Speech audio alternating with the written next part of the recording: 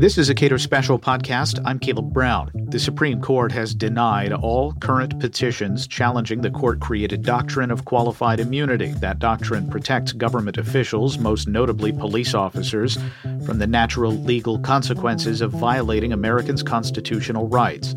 The lone dissenter, Justice Clarence Thomas, is also the justice who invited the public to bring cases challenging that doctrine. Cato's Jay Schweikert and Clark Neely discuss what the court did, and they note that the controversy around qualified immunity simply cannot go away until the doctrine itself does. Jay Schweikert, it appears that the Supreme Court has turned down all currently outstanding petitions dealing with qualified immunity. As you said before we started recording, you are still a bit tilted. But you also, in a public statement sent out by the Cato Institute, you said this was a shocking dereliction of duty. Yes, I think that's exactly right.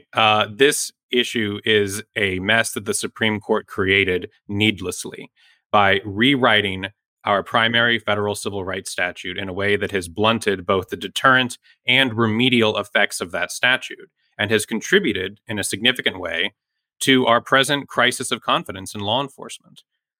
These cases were perfectly positioned for the court to begin reconsidering and pulling back this doctrine. And in my view, frankly, there was no excuse for the court not to take up at least one of these cases. All right. So you also mentioned that the International Association of Chiefs of Police put out a defense of qualified immunity recently, and you know, it's obviously very disappointing that the court is not going to look at any of these cases, and we don't really know why. But what was their defense of this court-invented doctrine, and how do you respond to it? The main defense that the International Association of Chiefs of Police put up was simply a misrepresentation of what qualified immunity is.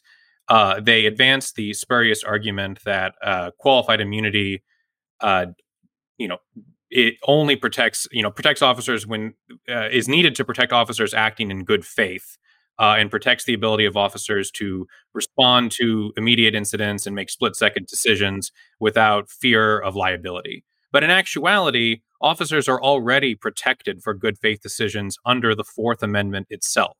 In other words, when officers are actually acting in good faith, they're not violating anyone's constitutional rights. And so you don't need qualified immunity to protect them.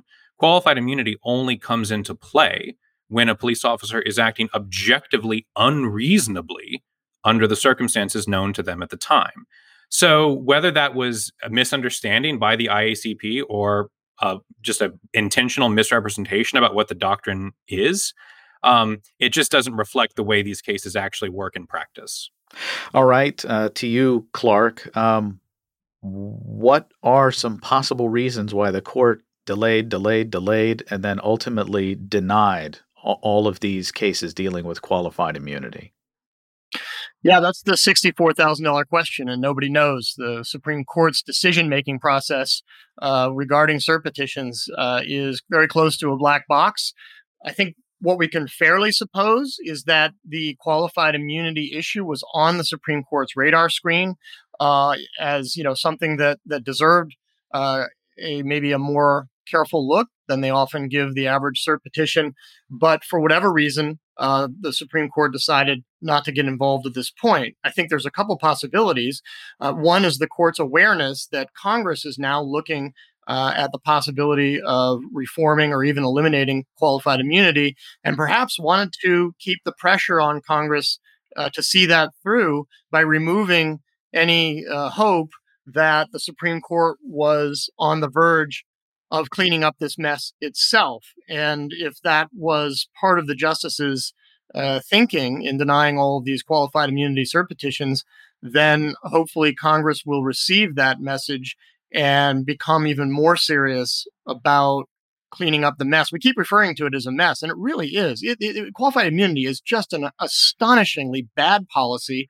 It produces horrific results, and it really has it is the cornerstone of our near zero accountability policy for law enforcement. And it is a huge contributing factor in creating the conditions for the kinds of misconduct that we saw in Minneapolis, the brutal and senseless killing of an unarmed and handcuffed, unresisting black man by a police officer. That's going to keep happening, and the Supreme Court and Congress between them are going to own a bunch of it. And so one or both branches needs to get a lot more serious about cleaning up this mess. Yeah, so Justin Amash, the sole libertarian in the U.S. Congress, has sponsored a bill that would effectively end qualified immunity. It has support from Republicans. It has support from Democrats in the House. It is, to borrow the phrase, tripartisan.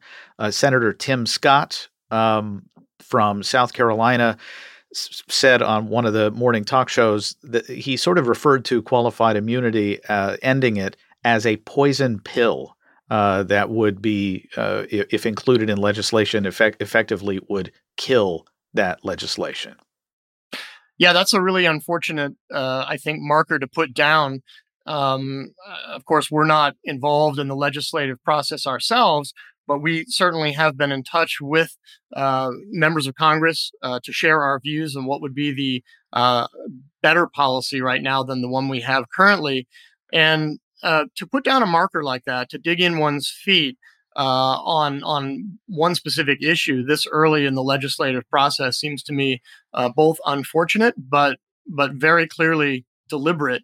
And so it will be interesting to see whether there's any room to retreat from that position. I will say one more thing.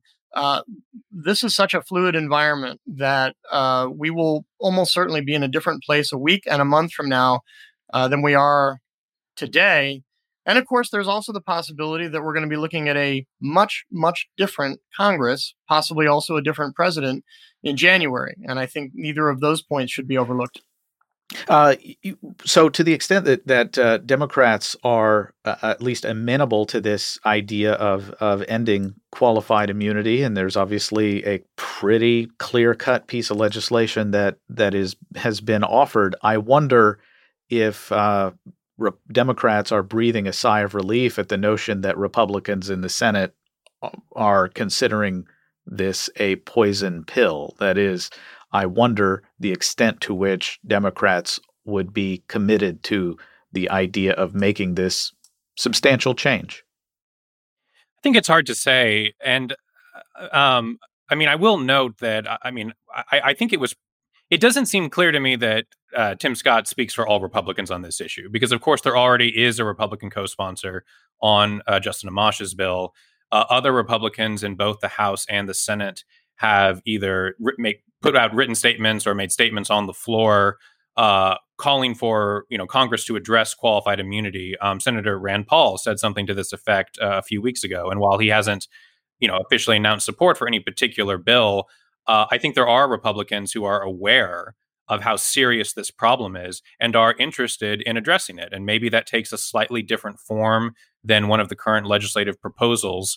But I would not at this point conclude that this is a non-starter for Republicans across the board. It may be for some of them, but it may be for some Democrats also. So I think, on the legislative side, as Clark said, we're still in a fluid situation.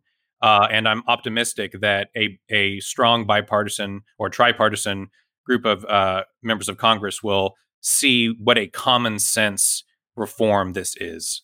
So there was one dissent from the denial of cert on these cases. That was Justice Thomas. He's notably also the justice who seemed pretty clearly to invite people to bring cases to the U.S. Supreme Court on this issue. What does that mean? So Justice Thomas originally wrote back in 2017 that this was an issue the court needed to take up because this doctrine appears to lack any textual or historical basis. And he elaborated on that point today, and he just lays out the very simple and, in my view, pretty slam dunk argument that this doctrine has no justification from the text of our main federal civil rights statute, nor is it consistent with the history, the common law history against which that statute was passed. And, Justice Thomas tries to get the law right whenever he can. And so that, in my view, it makes sense that he has continued to call for reconsidering this doctrine. It is disappointing that no one joined him in that regard. I was hopeful that, Justice Gorsuch, who has otherwise been a very principled advocate of textualism and originalism, would join this call. Obviously, we don't know why he decided not to. And it's disappointing that Justices Sotomayor and Ginsburg, who have previously criticized the doctrine as becoming an absolute shield for law enforcement, weren't interested in these cases. Again, we don't know why. Maybe there will be future cases that they will find more appealing. But for now, Justice Thomas continues to be the lone voice on the court, explicitly calling for this doctrine to be reconsidered. What is perhaps hopeful, at least to my mind, about this is that this issue creates a lot of what you would think are strange bedfellows. That is, Justice Thomas and the groups that are out in the streets marching for police accountability, and some Republicans at least, and police unions. Well, I'm not sure that any police unions themselves have come out in opposition to this doctrine, but there certainly are members of law enforcement. No, I'm sorry. When I say some Republicans, I mean Republicans and police unions being on the same side of that exactly. issue. No, it is. It does create non-traditional political alliances. And I think you see that most notably in the group of what we've been calling our cross-ideological amicus brief, urging the Supreme Court to reconsider this doctrine that includes libertarian groups, conservative groups, very progressive groups, and even a law enforcement group, the Law Enforcement Action Partnership. So, in that regard, I think both among the judiciary, in the public policy and academic space, and even in the legislative space, this issue is not your traditional left-right divide or conservative-liberal divide.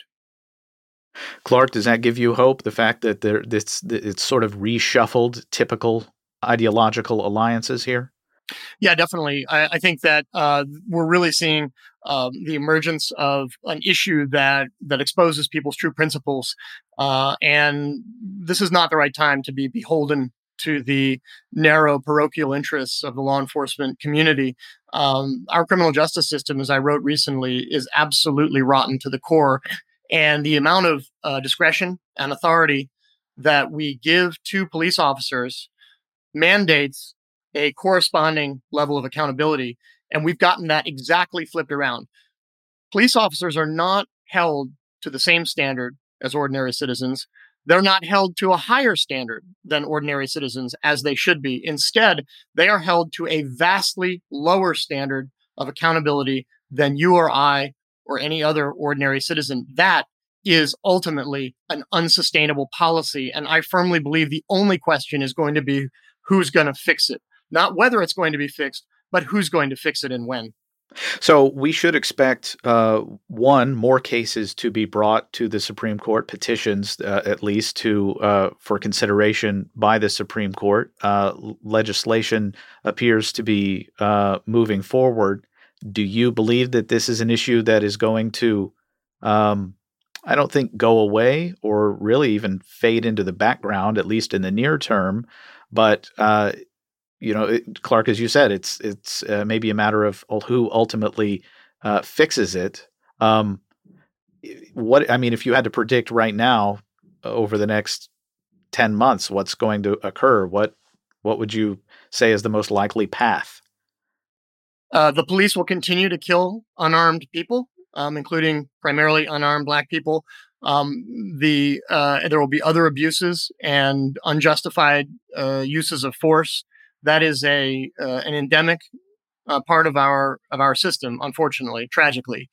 And lower courts will continue giving police and other government officials a free pass in cases where they have violated people's rights, because, of course, that is the primary function of qualified immunity in our system. And now that it's on people's radar screen, and now that people understand that qualified immunity really is the cornerstone of our near zero accountability policy for law enforcement, the spotlight is never going to be removed from qualified immunity until qualified immunity is itself removed from our system. I believe that absolutely. Yeah, it's not just that this issue won't go away. It cannot go away because the injustices that it abets and permits are going to continue getting worse and continue contributing to our already serious crisis of confidence in law enforcement. Jay Schweikert is a policy analyst, and Clark Neily is the vice president for criminal justice at the Cato Institute. You can learn more about qualified immunity at unlawfulshield.com and follow us on Twitter @CatoPodcast.